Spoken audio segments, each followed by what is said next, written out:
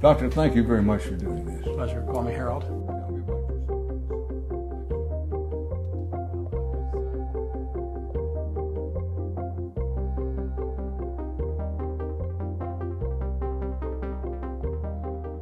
Tell me about yourself. Let's start life story. Well, I was born at the beginning of World War II. My parents were the children of immigrants. I went to public schools in Freeport, New York, a modest bedroom community not far from New York City. Grew up in a pretty conventional way. Probably after my sophomore year in high school, I was exposed to kids who were more ambitious than I was when I went to the Putney School work camp. And that had a pivotal effect on me, made me realize that there was more to life than growing up as a comfortable son of a physician on Long Island, and went off to Amherst College thinking I would probably stick to my pre-med ambitions, but got interested in philosophy and majored in literature, did a thesis on Charles Dickens that I'm still proud of. I ended up going to graduate school in literature. After about a year there, I realized my friends who had gone to medical school were having more fun than I was. What was it about science that eventually weaned you away from this principal interest in literature and philosophy? I had always thought about myself as possibly being a doctor. I admired what my father did. I remember Gertrude Stein saying, I went to medical school because it opens all doors. I switched after my first year and went to medical school at Columbia.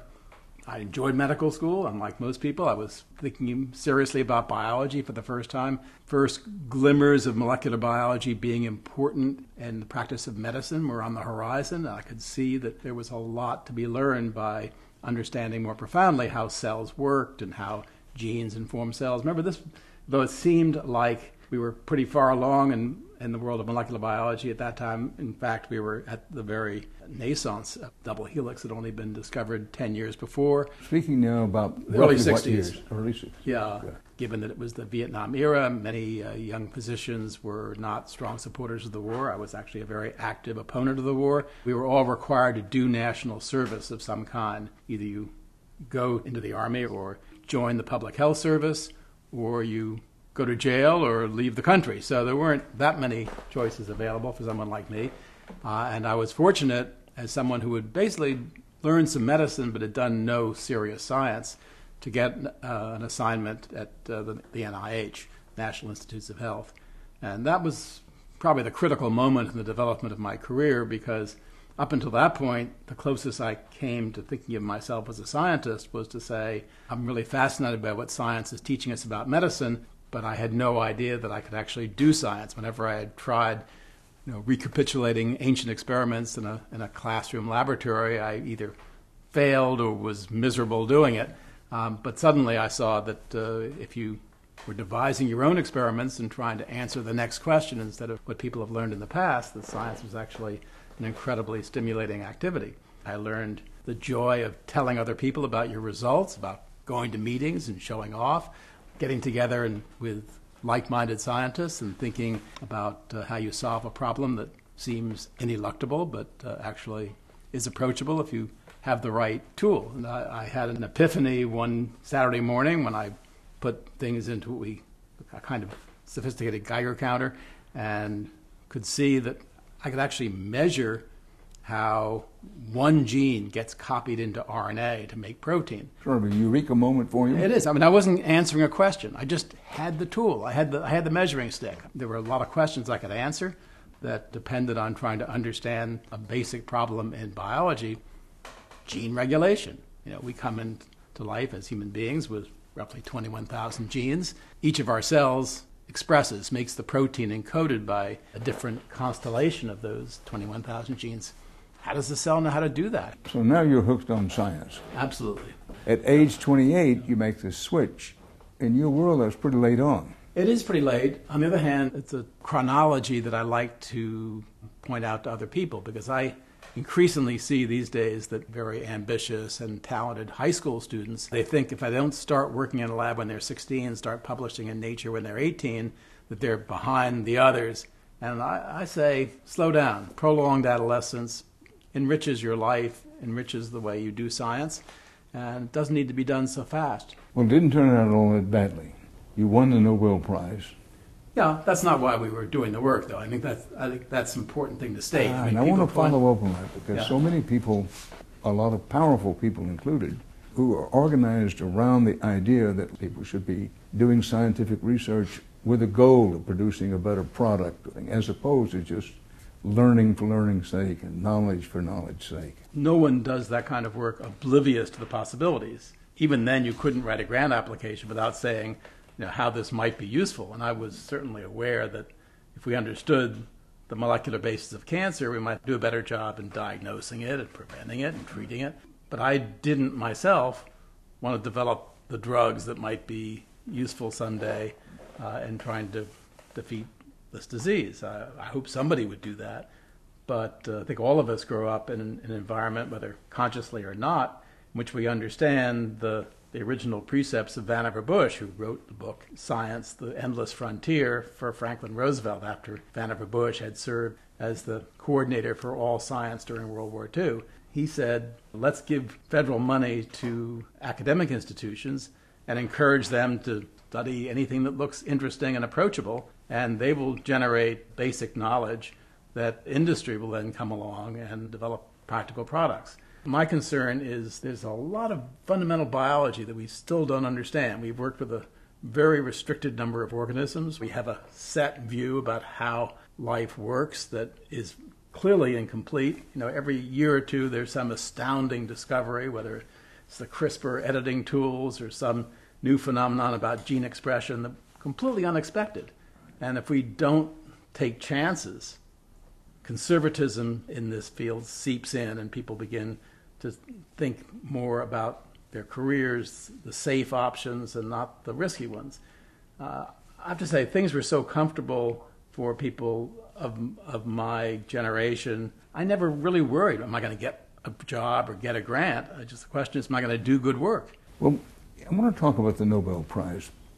Tell me exactly, for what did you win the prize? What I wanted to do was to learn something about the origins of cancer. And not much was known about how a normal cell becomes a cancer cell. There was good reason to believe genetics was important. We have to put ourselves back into a historical era. We didn't have recombinant DNA technology. We didn't know how to do DNA sequencing. And the only game in town seemed to be a game that was played with viruses of various animals that could change a normal cell into a cancer cell quite efficiently. So that was the game I wanted to play. And how does a cell maintain its identity and not become a cancer cell? And what are the things that a virus brings into a cell that allows it to change the behavior of the cell so profoundly? So the prize was awarded because we had discovered that the cancer gene of a chicken virus called the Rouse sarcoma virus was derived from a normal cellular gene. Michael Bishop and Harold Varmus, your discoveries started to give a new insight into the very complex disease that we call cancer. The fortunate thing is that we chose a virus that had a single gene that was able to turn a normal chicken cell into a cancer cell. And that gene wasn't required for the virus to grow. It was just an independent gene that must have come from somewhere. And understanding the nature of those changes and finding that there were lots of other viruses of a similar type that had other kinds of genes set in motion a kind of avalanche of discovery of genes that to this day are targets of new cancer therapies and in some cases ought to be the targets for therapy, but we still haven't solved the problem of how to inhibit them. Well, it was landmark work for research into cancer. Where are we now in the continuing battle against cancer? Every cancer has its own genetic signature. One of the great mysteries of cancer, one of the reasons cancer is so fundamentally interesting, is that cancer is the result of evolutionary processes. Cells undergo genetic change, mutation, and the fittest cells survive and grow and spread to distant organs. And even after you begin to treat those cancers, it's generating more variants that are likely to demonstrate their fitness in the presence of an inhibitory drug, because cancer is such a wily beast. You're very prolific as an author. What do you see as the biggest problem of, I'll use the verb, translating science to the general public? Yeah, well, there are some big problems here. In my view, you can't transmit all of scientific knowledge to anybody. I'm sometimes reminded when I run into the Speaker of the House, Nancy Pelosi. She was my congressman about 30 years ago, who still remembers a day I brought a young, energetic scientist from UC San Francisco to see her. The scientist's name was Cynthia Kenyon. She's made some important discoveries about aging and small roundworms. And she came into Pelosi's office, and she didn't try to inundate her with information. She was just able to transmit the excitement of using the genetics of these small worms to understand lifespan. And everybody's interested in lifespan. So it was her enthusiasm, her passion, much more than just the details of exactly the what information. What Nancy Pelosi remembers to this day is the excitement. I think you also have to contextualize the goal in science communication.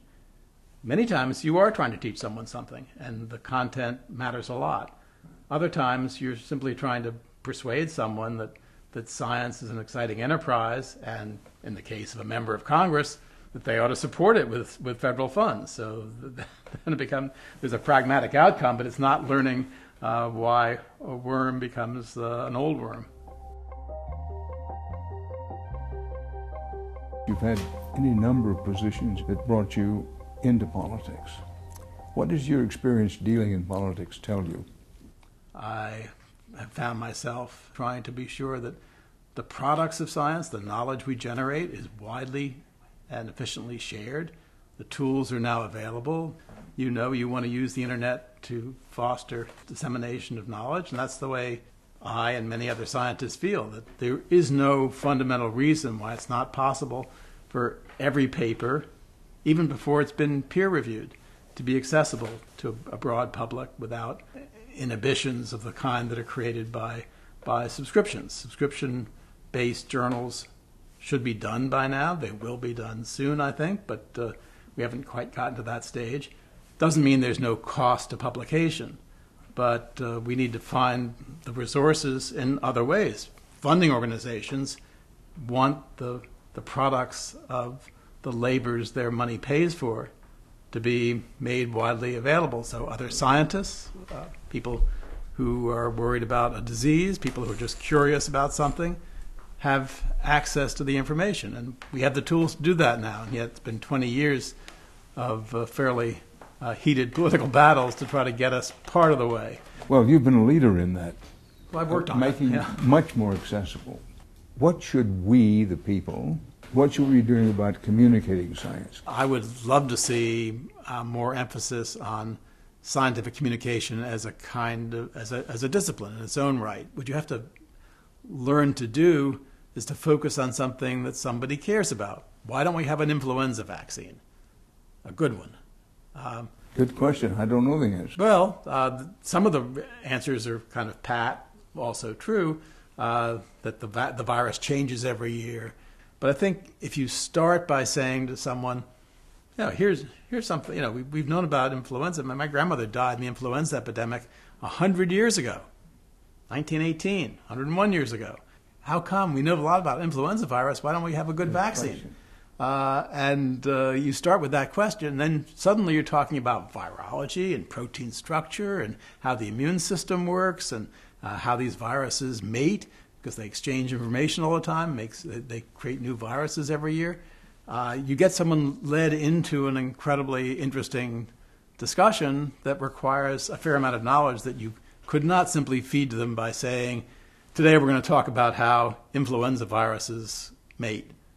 But if you bring people in by asking a question that's very provocative, then you make some progress. And I think we need to get people attuned to how to do that. Doctor, thank you very much. I really appreciate your time. Thank you. Yeah. Thank you so much. It's fun. Thank you.